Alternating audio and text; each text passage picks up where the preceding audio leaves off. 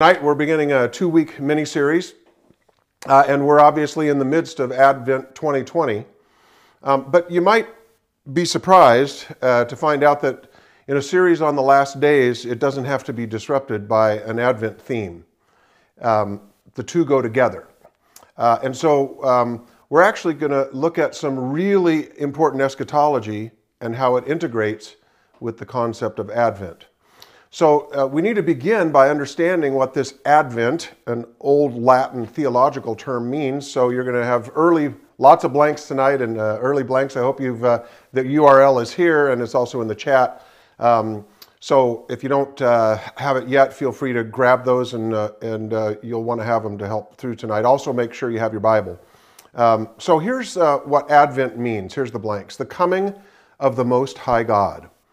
And this term's been around a really, really long time.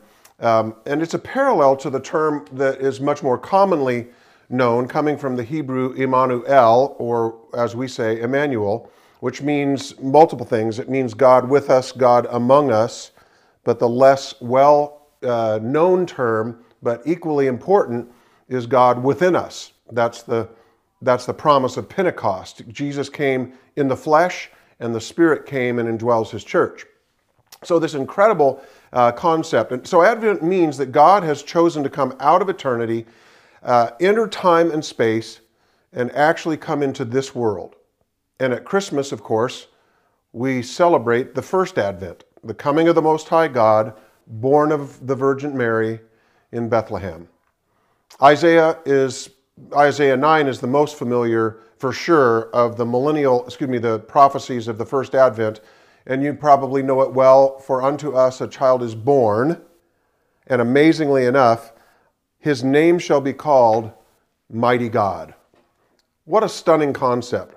The child who was born is El Shaddai, the mighty God. That's why Christmas is the celebration of an Advent. It's a coming of the Most High God. And Christmas, as I said, was the first Advent, but in a series on the second coming, it's important to link Christmas, the first Advent, to the second Advent. And as we'll see, any celebration of Christmas that doesn't point to the coming Advent, the second coming of Christ, is actually an incomplete Christmas celebration. Because the point of the first Advent is always looking to the blessed hope of the church, the return of that incredible Advent a second time. So when history is complete, I want us to think about this historically. When we come to the end of history, only God knows when that will be, there will have been two true Advents, Christ's first coming and His second coming. But it's appropriate to identify, I think this is a rarely recognized historical fact, right? And this is your next blank. At its essence, human history is a continuous story of false Advents.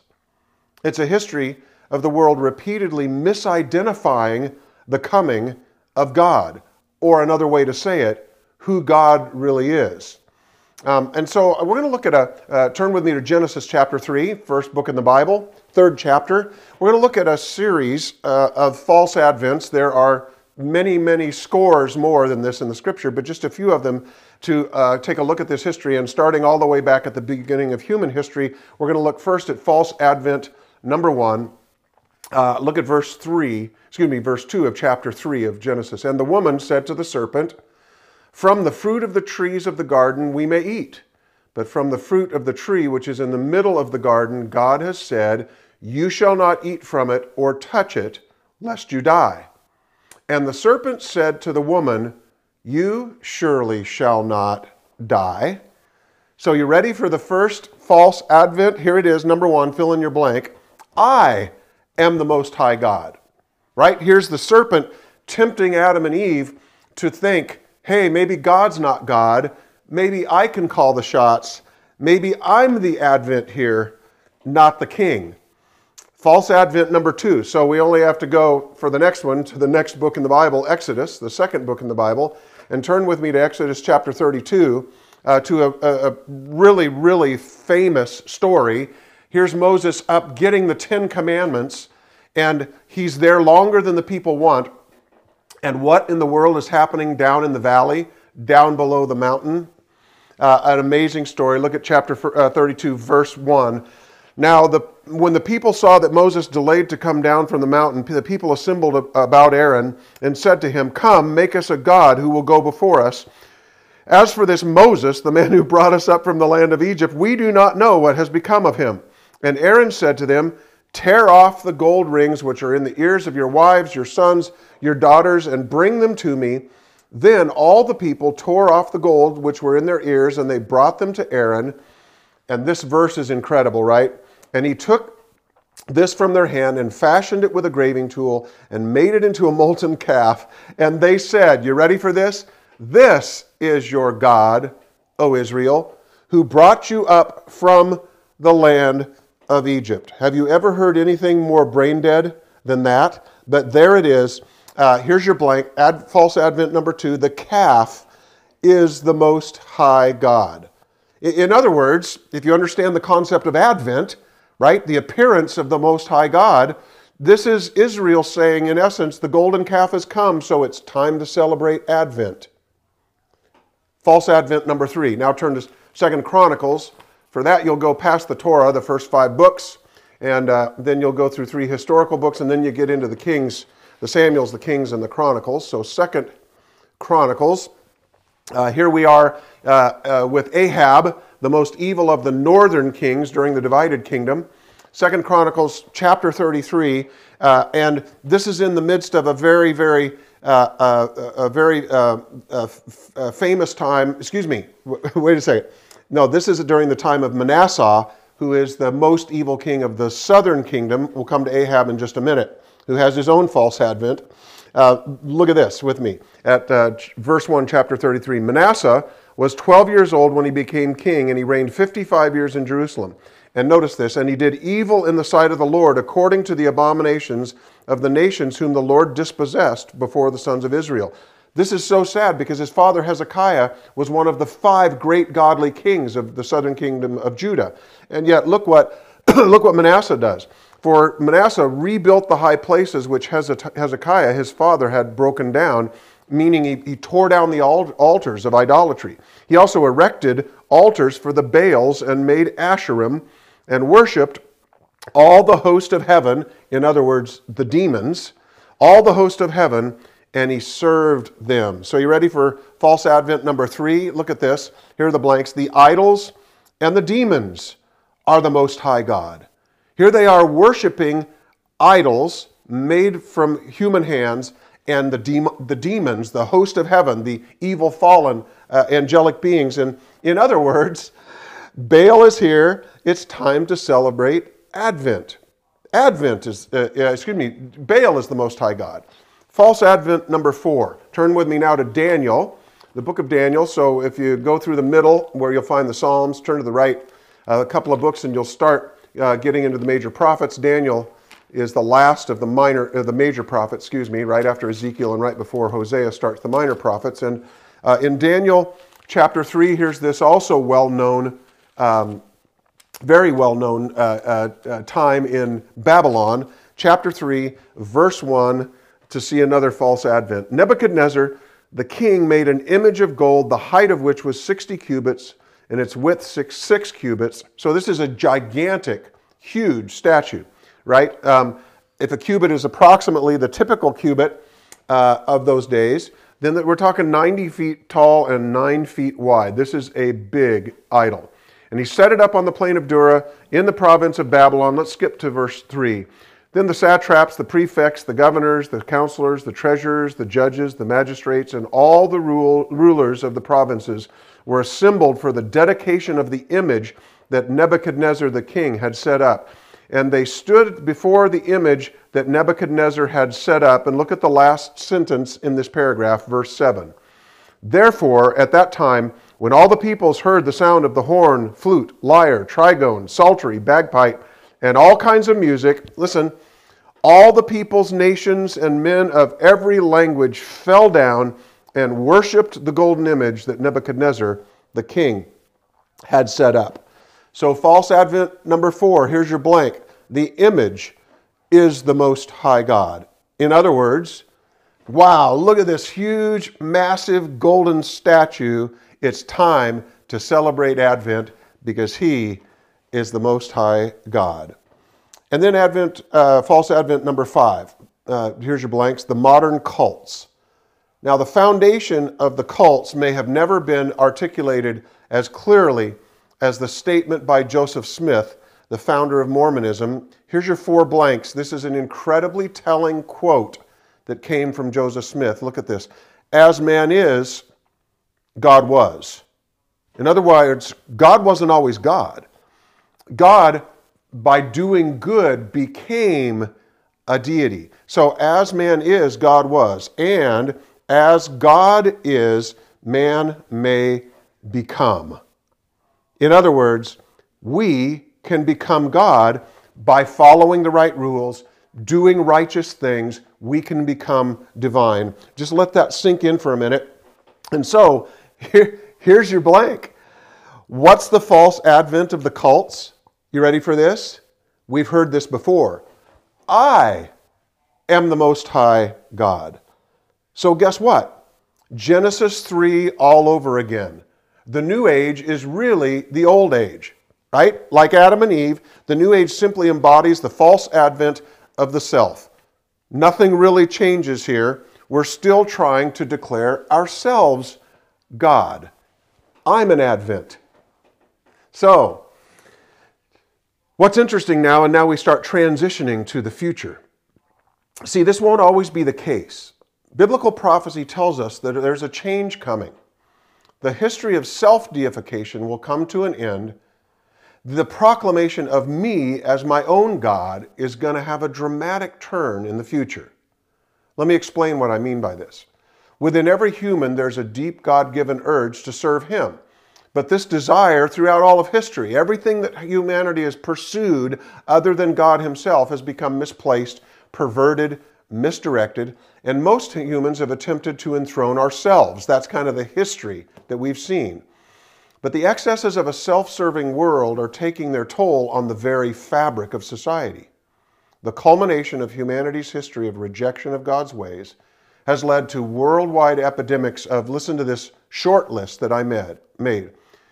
Our self-serving nature has led to epidemics of civil war, racial hatred, terrorism, environmental deterioration, violence, drug addiction, religious conflict, poverty, and starvation.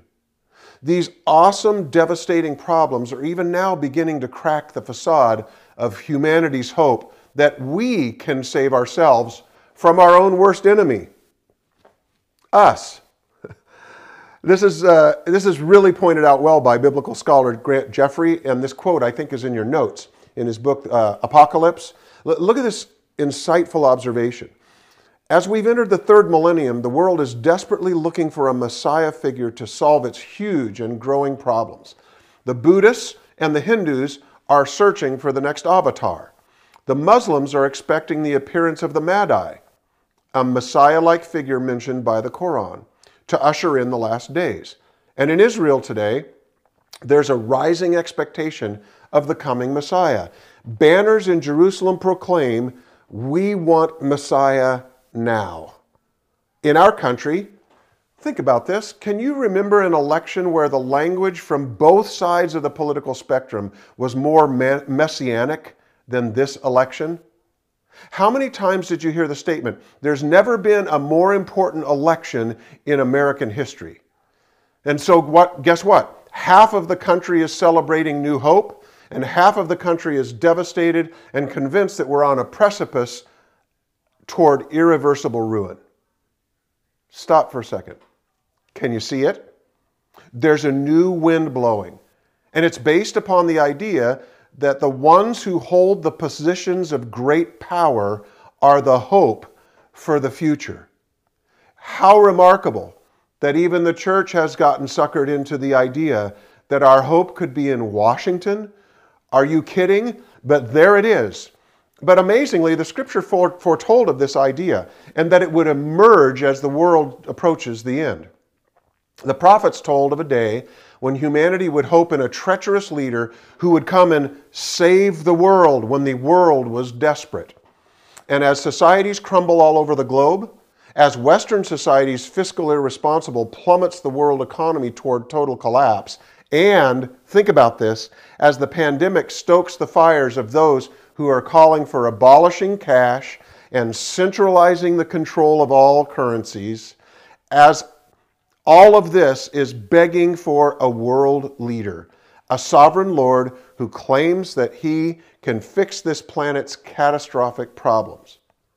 In the midst of all of this, a call for a global savior will gain momentum. And if you know Israel's history, think about this.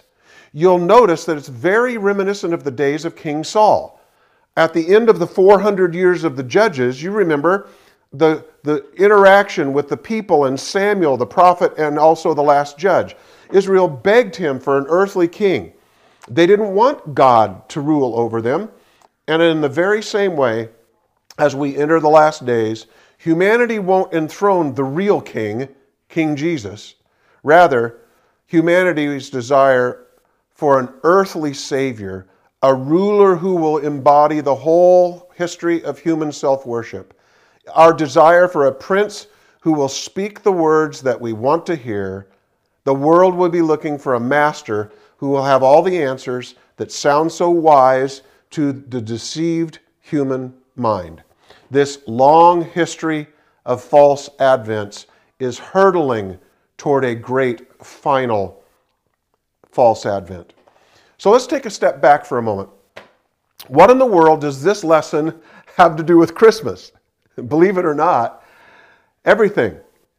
Let's return to the days before the first advent in Israel. Because of the words of the prophets, Israel was waiting for the coming of not one, but actually two huge figures. Turn with me to Malachi. So Malachi is easy to find. Just find Matthew, the first gospel, and turn to the left. 1, and Malachi is the last of the minor prophets, the last book of the Old Testament. Malachi chapter 3, verse 1. And here we see this intermingling of a calling of a prophet, but also clearly of Messiah. Malachi chapter 3, verse 1, look at this. Behold, I am going to send my messenger, and he will clear the way before me, with a capital M if your translation is right. So it's talking of the messenger, more on that in a minute, but it will clear the way before me. And the Lord, whom you seek, will suddenly come to his temple. So here is this incredible messianic prophecy. And the messenger of the covenant, in whom you delight, behold, he is coming, says the Lord of hosts. So number one, the huge figure that probably everyone that's watching knows of is they were walking, here's your blank, they were waiting for Messiah to come. But now look at the next, chapter 4, verse 5. Right? So here we are, think about it. They're in the dark days of the Roman Empire. Israel's hoping for the coming of their great Messiah, but they're also looking for someone else. Look at this, verse 4 of chapter 4. Of chapter 4. Remember the law of Moses, my servant, even the statutes and ordinances which I commanded him in Horeb for all Israel. Behold, look at verse 5. This is stunning. Behold, I am going to send you Elijah. Now, this would have been written 300 years after Elijah, Malachi writing around 400 BC. And so notice, I am going to send you Elijah the prophet before the coming of the great and terrible day of the Lord. So right in number 2, the second huge figure they were looking for was they were waiting for Elijah to come. Now, what did it mean for Israel to be waiting to see the prophet Elijah come? Clearly, they did not believe in reincarnation. That would have been rejected outright. So what this clearly means is there would be a prophet who would come with the power and the spirit of Elijah, much like immediately after Elijah, Elisha had his spirit. But this would then be, after Malachi, in the future, the coming of Elijah, this great prophet that would foretell the coming of the true Advent, the true Messiah. And of course, in the New Testament, we see both of these big biblical figures have already come. So you're in Malachi, turn just through the Gospels to Acts Acts chapter 2, this is the great message from the Apostle Peter at Pentecost. And notice, all we need here is one verse. It says it all. Acts chapter 2, verse 36. And there was a prophetess, Luke doesn't help. Acts chapter 2, and we'll be in verse 36. Hopefully you're already all there after me fumbling around through the text here. Chapter 2, verse 36, the end of that paragraph. Therefore, let all the house, Peter preaching, let all the house of Israel know for certain that God has made him both Lord and Christ, this Jesus whom you crucified. And you probably know that the transliteration from the Hebrew into the Greek here, this is in Greek, Christos, actually is transliteration of the Hebrew Meshiach, meaning Messiah. So Christ, when you see it in the New Testament, is the same as the word for Messiah or deliverer in the Old Testament. So think of this, Messiah has come. But now look at Matthew, back to the left 4 books, the first of the Gospels, Matthew chapter 11. Matthew chapter 11, and this is really an astounding verse. Jesus talking about John the Baptist. And if you look at the way this starts early in this chapter, it talks of the amazing, miraculous elderly Elizabeth and Zacharias, way past the ages that they could have children. They have this incredible miracle pregnancy, and the angel says, call him John. And this is, of course, John the Baptist. But look what Jesus says about John the Baptist. Verse 7, chapter 11. And these are going away, Jesus began to speak. These were going away. Jesus began to speak to the multitudes about John, not the apostle, but John the Baptist. What did you go out to the wilderness to look at? A reed shaken by the wind? Look with me now at verse 10. This is the one about whom it is written, and it goes now all the way back to Malachi, right where we were. Behold, I send my messenger before your face, who will prepare your way before you. And now look at verse 13 with me. For all the prophets and the law prophesied until John, and if you care to accept it, this is a stunning statement, he himself is Elijah who was to come. So it's important to understand this passage from a Hebraic perspective. This is today's Hebrews. The Jewish people of today have longed for the coming of the prophet Elijah for 2,400 years, ever since Malachi foretold that he would appear to announce the coming of Messiah. This widespread expectation of the return of Elijah expresses itself, you may not know this, but this is in the Passover meal celebrated every year by Jews around the world. Every Passover for nearly 2.5 millennia, think of this, they have left a window or a door ajar. And you know why?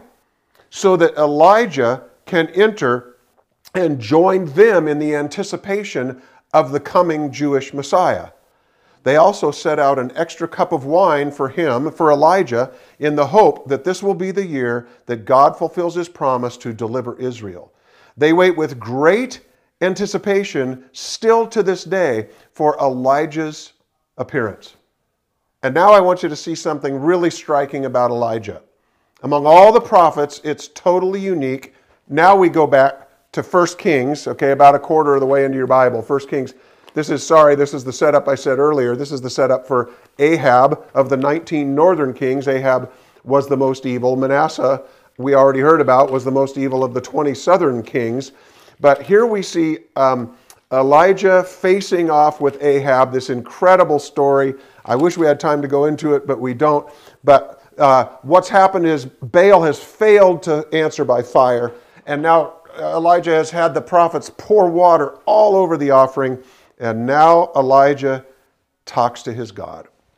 Verse 36, it came about at the time of the offering of the evening sacrifice that Elijah the prophet came near and said, O Lord, the God of Abraham, Isaac, and Israel, today let it be known that you, O God, are God in Israel, and I am your servant, and that I have done all these things because of your word. Answer me, O Lord, answer me, that this people may know that you, O Lord, are God, and that you have turned their heart back again. And look what happens. Then the fire of the Lord fell and consumed the burnt offering and the wood and the stones and the dust and licked up the water that was in the trench. Now, this is really remarkable. Be turning back with me to Revelation chapter 13. All right, Revelation chapter 13. Because there's some really important text going on in here. You ready? Look at verse 1 in Revelation chapter 13. Last book in the Bible. Revelation chapter 13, verse 1. And he stood in the sand of the seashore, and I saw a beast coming up out of the sea, having 10 horns and 7 heads, and on his horns were 10 diadems, and on his heads were blasphemous names. So this is, we don't have time to go into the detail now, but this is the Antichrist. This is the beast. And actually, if you link this back to Daniel's teaching in chapters 7 and 8 especially, you see this coming of this final global one world order with probably 10 world areas led by these kings, but the beast being in charge. And then look at verse 11 with me. Next paragraph, look at this. And I saw another beast coming out of the earth. So we've seen the first beast, the Antichrist. We've seen another beast coming up out of the earth. He had 2 horns like a lamb, and he spoke as a dragon. And he exercises all the authority of the first beast in his presence, and he makes the earth and those who dwell in it worship the first beast, whose fatal wound was healed. And he performs, verse 13, and he performs great signs, so that he even makes fire come down out of heaven to the earth in the presence of humanity. Think of this. Amazing, right? Here is this waiting for Elijah for 2,400 years. They've been longing for him, right? And now they're waiting for this to happen. And guess who shows up? A prophet who is pointing to the Messiah. You ready for the unique prophetic fact about Elijah? Elijah, here's your blank. Elijah was the only prophet who brought down fire from heaven. So look what the setup is again. Look at verse 13 once more.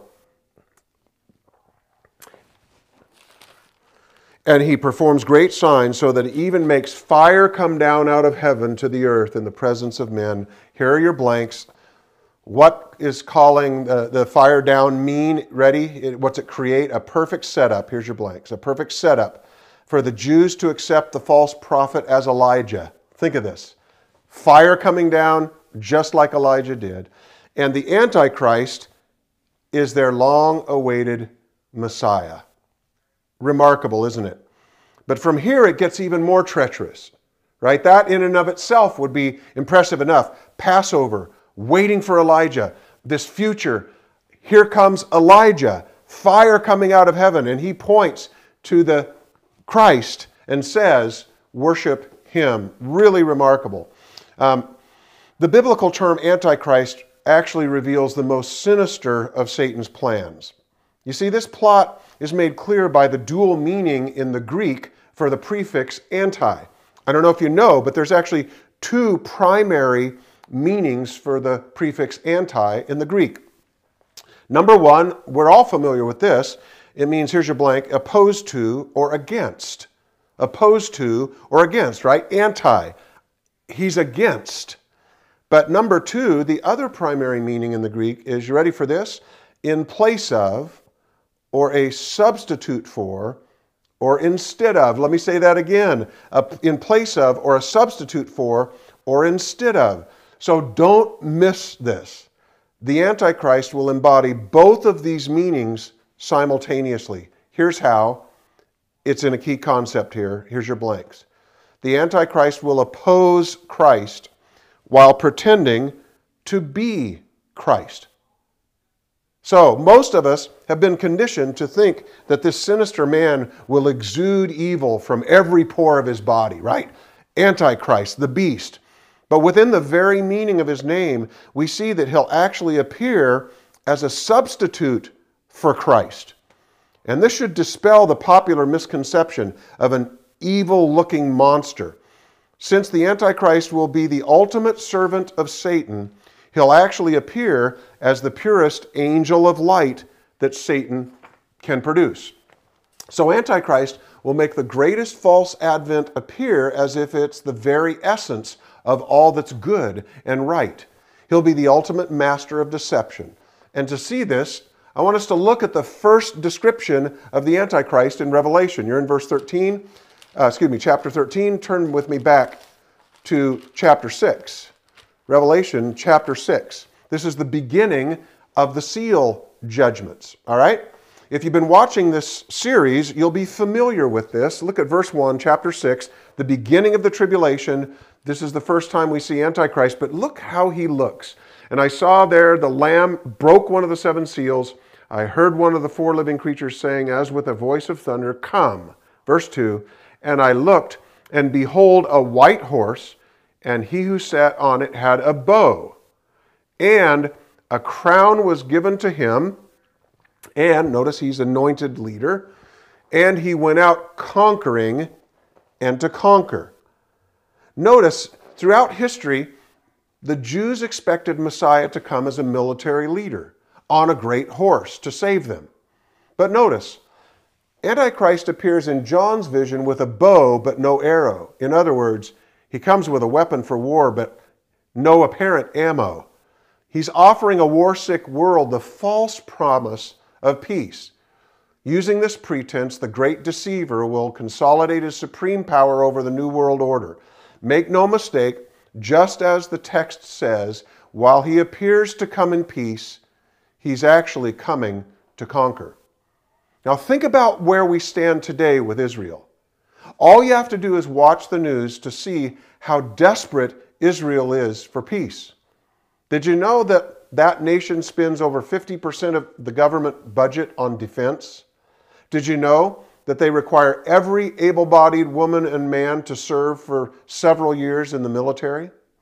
Despite this, they're outnumbered by the Arab military forces 15-1 that surround them, and by more than a 5-1 ratio in essentially every category of weaponry. Tragically, here's the scoop. Israel desperate for peace, desperate for Elijah, desperate for Messiah. You can see them on the billboards now in Jerusalem.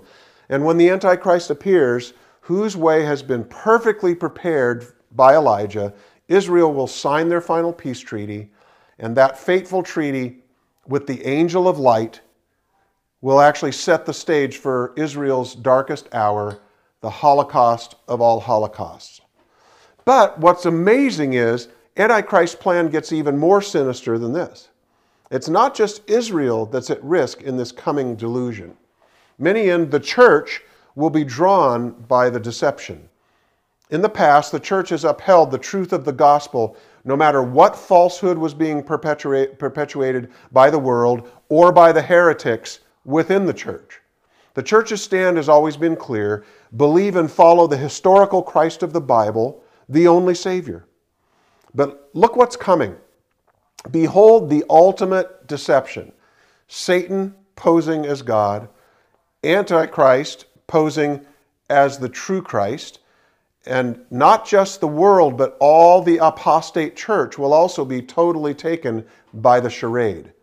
Instead of a frontal assault against Christianity, at first, the evil one will pervert the church from within by posing as its founder. He'll cunningly misrepresent Christ by, you ready for the second meaning of anti from the Greek? By the process of substitution. Coming instead of Christ, Antichrist, he'll totally undermine and pervert the historic faith. Just think of this. The church, the agency that through all the centuries has identified each of the false advents for what they were, will now lead the charge of the final and most dastardly of all attempts to dethrone the Most High God.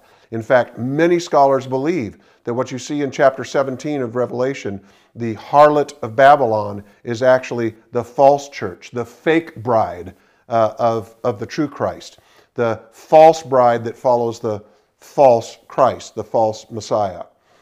So This is an altogether different scenario from what's envisioned by most people, right? Most believers, if they believe in an Antichrist at all, they presume that he'll be an obviously evil ogre, right? One whom any child could immediately recognize. But the reality of his coming will be altogether different from this.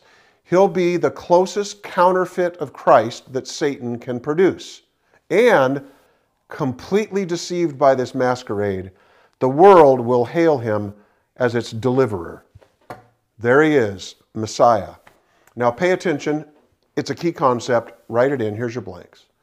Since Antichrist will pretend to be Christ, his followers will be, you ready for this? Christians. That's right. Would-be Christians will announce him as the Christ, and the church will declare him to be the Savior. Now, it's immediately apparent that such an unthinkable scenario will require a bunch of preconditions to make it possible, right? First of all, the apostate church in the last days must become corrupted so that it actually opposes what Christ taught, while at the same time insisting that it's being faithful to him. We see a lot of that in the broader church already, right? Acting as if we are following the historic Christ, while really completely changing the word and changing it very dramatically. So Satan's lie must be honored as God's truth without those who are deceived even knowing that this metamorphosis is occurring. And you can see the blindness and the deception even as we sit here. And here's what's really scary. This perversion will have to emerge from within the church itself. And this is exactly what the Apostle Paul teaches. Turn with me, you're at the end of the New Testament, turn back through the Hebrews, and after the Colossians come the Thessalonians, right? It's the first two of the 5 T's that are together. 2 Thessalonians chapter 2, and you see this is exactly what Paul teaches here in this amazing warning about the coming spirit of Antichrist and the real Antichrist and the apostasy. Look at chapter 2, verse 1.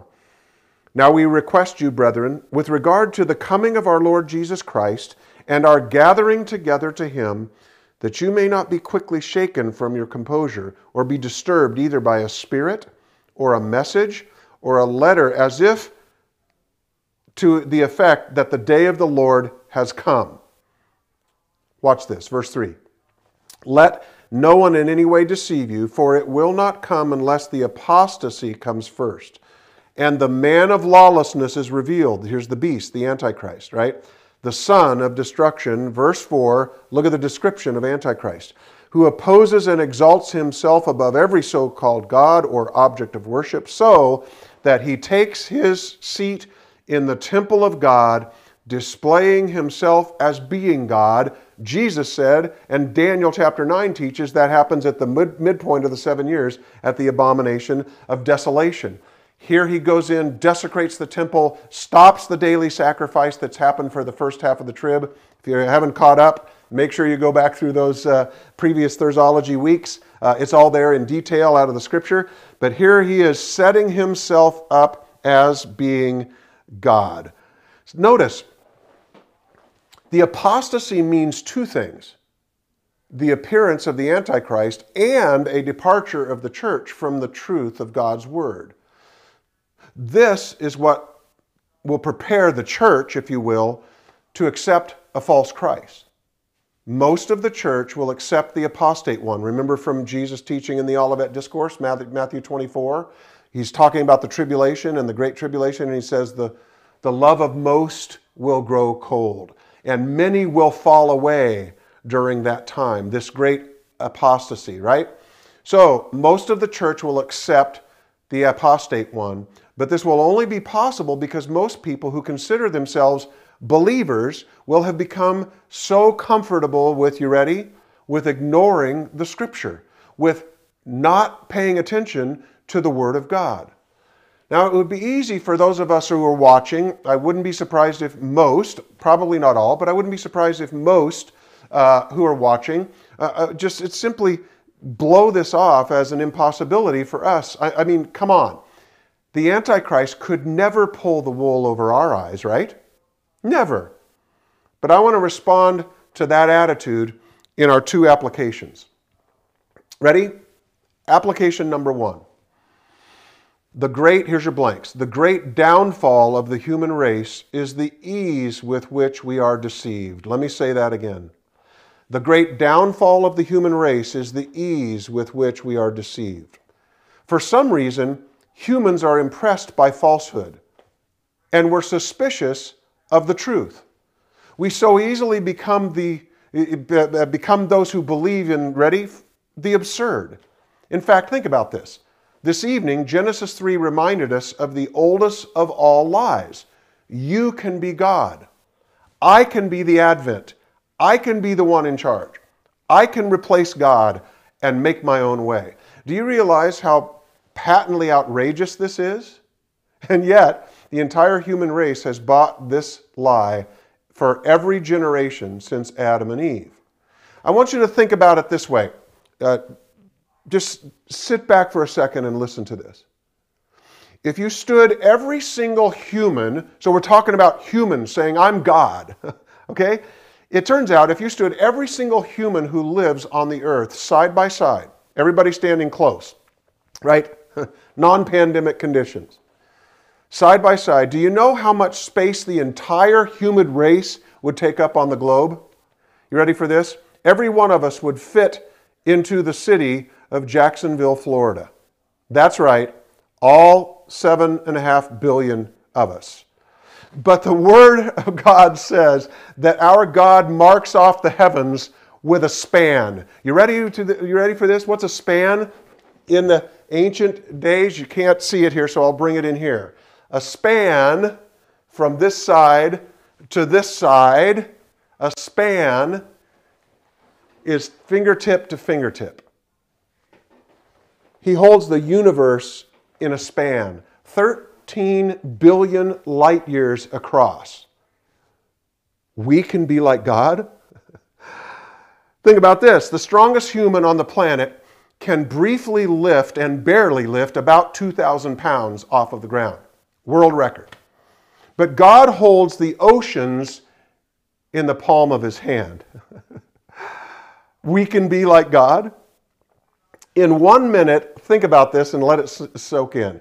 In 1 minute, the nuclear reaction going on the surface of the sun creates the same amount of energy, 1 minute, the same amount of energy as 100 million atomic bombs being detonated. And the sun is merely an average-sized star. So let this sink in. God created 100 billion trillion stars in an instant by merely speaking a word. We can be like God? You see, humans will believe the most absurd things. It's really easy for falsehood to masquerade as truth to us humans. And Satan loves to capitalize on this fact. We're easily deceived.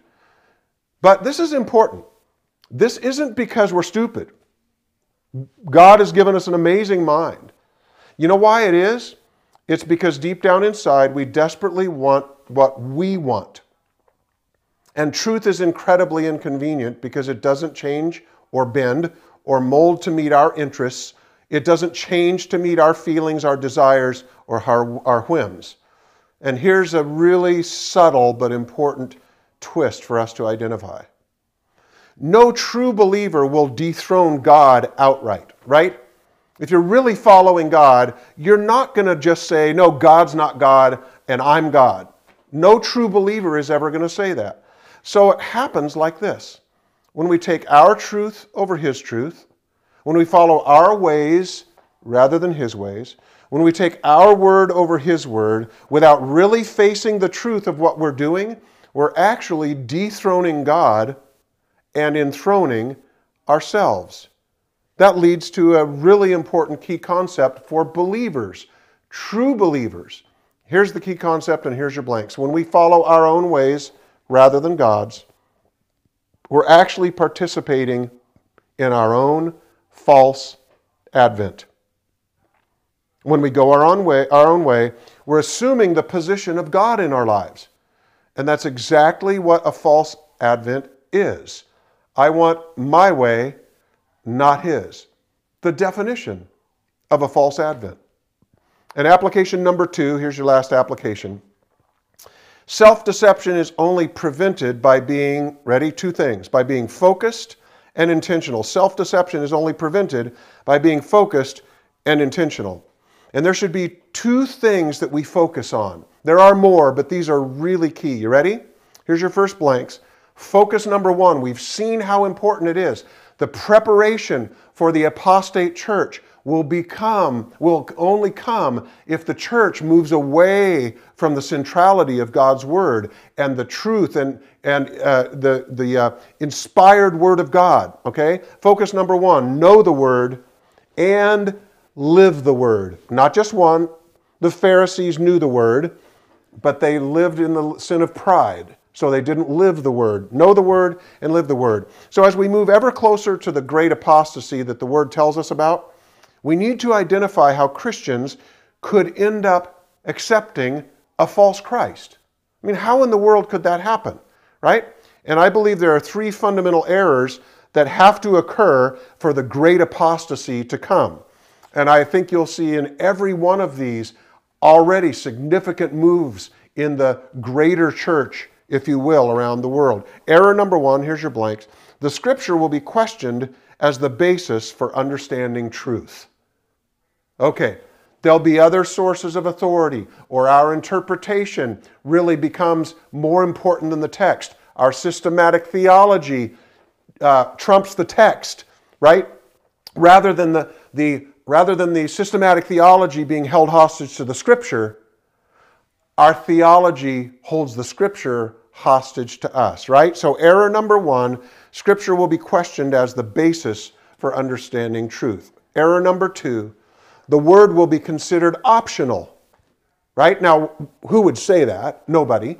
But the reality is, it's what it will become. The Word will be considered optional in its influence on believers' personal decision-making. Let that one really soak in. Does the Word that I know actually direct my decision-making? And then error number 3, ultimately, Christians will come to prefer their own opinions. Can you see this happening? Ultimately, Christians will come to prefer their own opinions rather than sound biblical doctrine as the basis for living their lives. So let me ask you some questions before we go to focus number 2 and finish. To prevent being deceived, how much time are you spending pursuing a deep knowledge of God's Word? How much time really pursuing the profound depths of God's Word?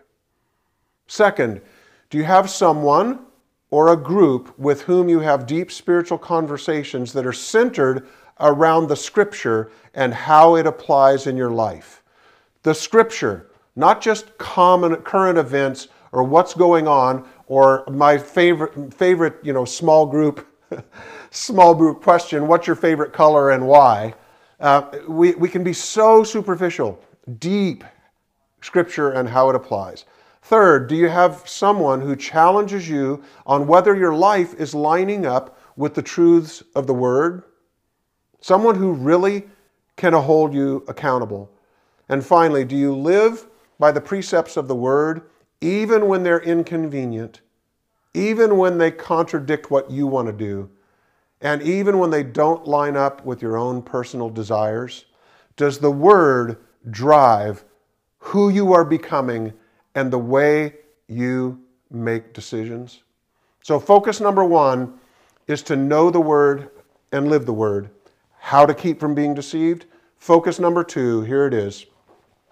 Beware of our propensity for subtle compromise. Beware of our propensity for subtle compromise. Let me begin this final section with a key concept. You ready for this? Here's the blanks.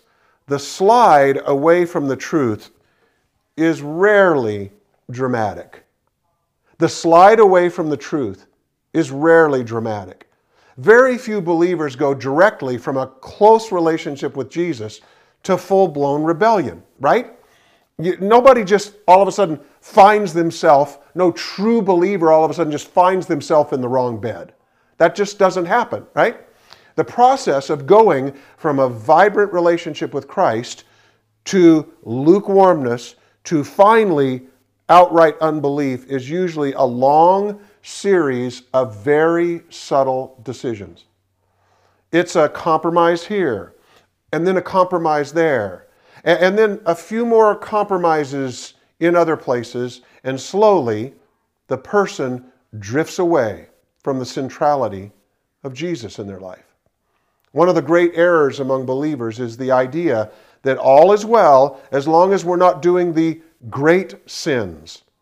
But the enemy is actually pleased with even the most subtle hints of moving away from Christ being at the center.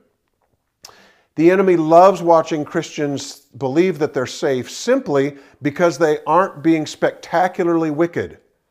The enemy loves when we look out at the world and say, wow, look what they're doing. I am so much better than that. I would never do that. The enemy loves that.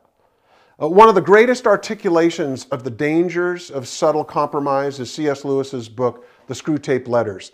So let me just set it up briefly in case you haven't read Screwtape. It's an amazing insight from C.S. Lewis writing this series of letters that come from Screwtape, Uncle Screwtape, who is the senior demon, the senior tempter, and he is training his nephew, who's named Wormwood, this junior, young tempter, young demon. And so this series of letters, we never get to see what, although we can infer, we never get to see what Wormwood writes back to Screwtape. But what we do get to see is the senior tempter's insights to try to train the junior tempter. And look at this from Screwtape. I've put it in. This is so incredibly insightful. I've put it in your notes. Read it with me. My dear Wormwood, from Screwtape, senior tempter to the junior apprentice tempter. My dear Wormwood, obviously you are making excellent progress. Now what you need to know here is the Wormwood has been tasked with a new young believer trying to tempt him away, trying to make it so he's the seed that springs up quickly but then goes away in the parable of the sower, right? And so the Christian is now about 6 or 8 weeks into his new belief, into his conversion, into the new birth. And so here's Screwtape saying, obviously you are making excellent progress. We have introduced a change of direction in the patient's course. Remember, they're calling him, remember the enemy is God because these are demons. And the patient is who Wormwood is trying to tempt away from Jesus. We've introduced a change of direction in the patient's course, which is already carrying him out of his orbit around the enemy. Remember, that's God, because it's a demon writing. But he must be made to imagine that all the choices which have affected this change are trivial and revocable. He must not be allowed to suspect that he is now, however slowly, heading right away from the light on a line which will carry him into the cold and outer darkness. For this reason, this is an amazing statement. Listen to it, churchgoers. For this reason, I am almost glad to hear that he is still a churchgoer and taking communion. I know that there are dangers in this, but anything is better than that he would realize the break that he has made with the first months of his Christian life. As long as he retains externally the habits of a Christian, he can still be made to think that his spiritual state is much the same as it was. And while he thinks that, listen to this, what insight. We do not have to contend with the explicit repentance of a definite, fully recognized sin, but only his vague feeling that he hasn't been doing very well lately. Now you will say, remember the senior tempter saying to the young apprentice, you will say that the sins he has begun to toy with are very small sins, and doubtless, like all young tempters, you are anxious to be able to report spectacular wickedness. But do remember, the only thing that matters is the extent to which you separate the human from the enemy. It doesn't matter, it doesn't matter how small the sins are, provided that their cumulative effect is to edge the man away from the light and out into the nothing. Murder is no better than cards if cards can do the trick. Indeed, one of the most amazing statements in Christian history on this issue. Look at this. Indeed, the safest road to hell is the gradual one, the gentle slope, soft underfoot, without sudden turnings, without milestones, without signposts. What an insight. As believers begin to move away from focusing on Christ as the absolute center of their life, the enemy is delighted to have them comfortably slide almost imperceptibly into spiritual danger. The enemy loves the slumbering believer whose conscience stops announcing that they're headed in the wrong direction. That just not listening to the voice, and it getting quieter and quieter. You see, this is exactly how believers end up in situations that they never would have conceived of when they were walking closely with Christ. But at the end of their slide, they don't even realize that it's happened. So tonight, during Advent, as we ponder the coming of the false Advent in this Second Coming series, and as we think about the evil one who is coming to deceive the world, and as we identify the treacherous fact that the Antichrist will be hailed by Christians to be the Christ, I want it to sink in as we're doing that the enemy's greatest weapon against us isn't his power, although he has great power. The enemy's greatest weapon against us isn't his brutality, although he is incredibly brutal. And his greatest weapon against us is not his ability to destroy. The enemy's greatest weapon is his subtle ability to deceive humans into thinking that all is well, when in fact we're drifting ever so subtly away from our first love. And with this grave warning in mind, I'm going to end tonight with some questions. Just listen carefully. Put down your pen, put down your pencil, and just listen. Is there any area of your life where you're drifting away from Christ being at the center of everything you are and everything you do? Is there any area, however subtle or seemingly trivial, where you've begun to move away from God's Word being your constant guide? Are you doing anything right now that you know you should stop? Are you failing to do anything that you know you should do? If so, we have learned the deceptive one, his greatest power, his deception, the masquerading, the us not even noticing, not seeing the slide. You know what that means? It means if any of those things are starting to happen, even a bit, sliding away from Christ at the center, then wake up, watch out, awaken from your slumber, because you're on a slide of deception that will ultimately lead you to the great deception, unless you turn around and surrender your mind, heart, and life to the Holy Spirit's leading. Let's pray. Lord God, we realize that there will be so many who are deceived. We heard in your Olivet Discourse the incredible warning from you that as the tribulation comes, many will fall away. We have heard that the love of most will grow cold. This great apostasy, this, hey, I don't really like the Christ that's the real Christ. I don't really like the Word or some of what the Word says. So we start picking and choosing, and then we start ignoring other parts of the Word, or we only take that part of the Scripture that we like and tickles our fancy, and we take all the great promises, but we don't pay attention to the warnings. And Lord, I pray that right now your Holy Spirit will put your finger on specific things, specific areas where you want to draw us back. You want to bring us back, and you want to become the center again. And Lord, I pray that no one will take this message as a message of Phariseeism, a message of doing good things in order to make you pleased, but that all of us will realize, Lord, that apart from your fire of cleansing from the Holy Spirit, none of us has any hope of being like you. So I pray right now, Lord, that you will grant us your infilling Spirit, that the fire and the power that they experienced at Pentecost, that helped you turn that world upside down will be the same fire that cleanses us and power that takes us to the world to be part of your great mission to change the destiny of those who are out there who need to know you. We love you, Lord. Thank you for the power of your word. Amen.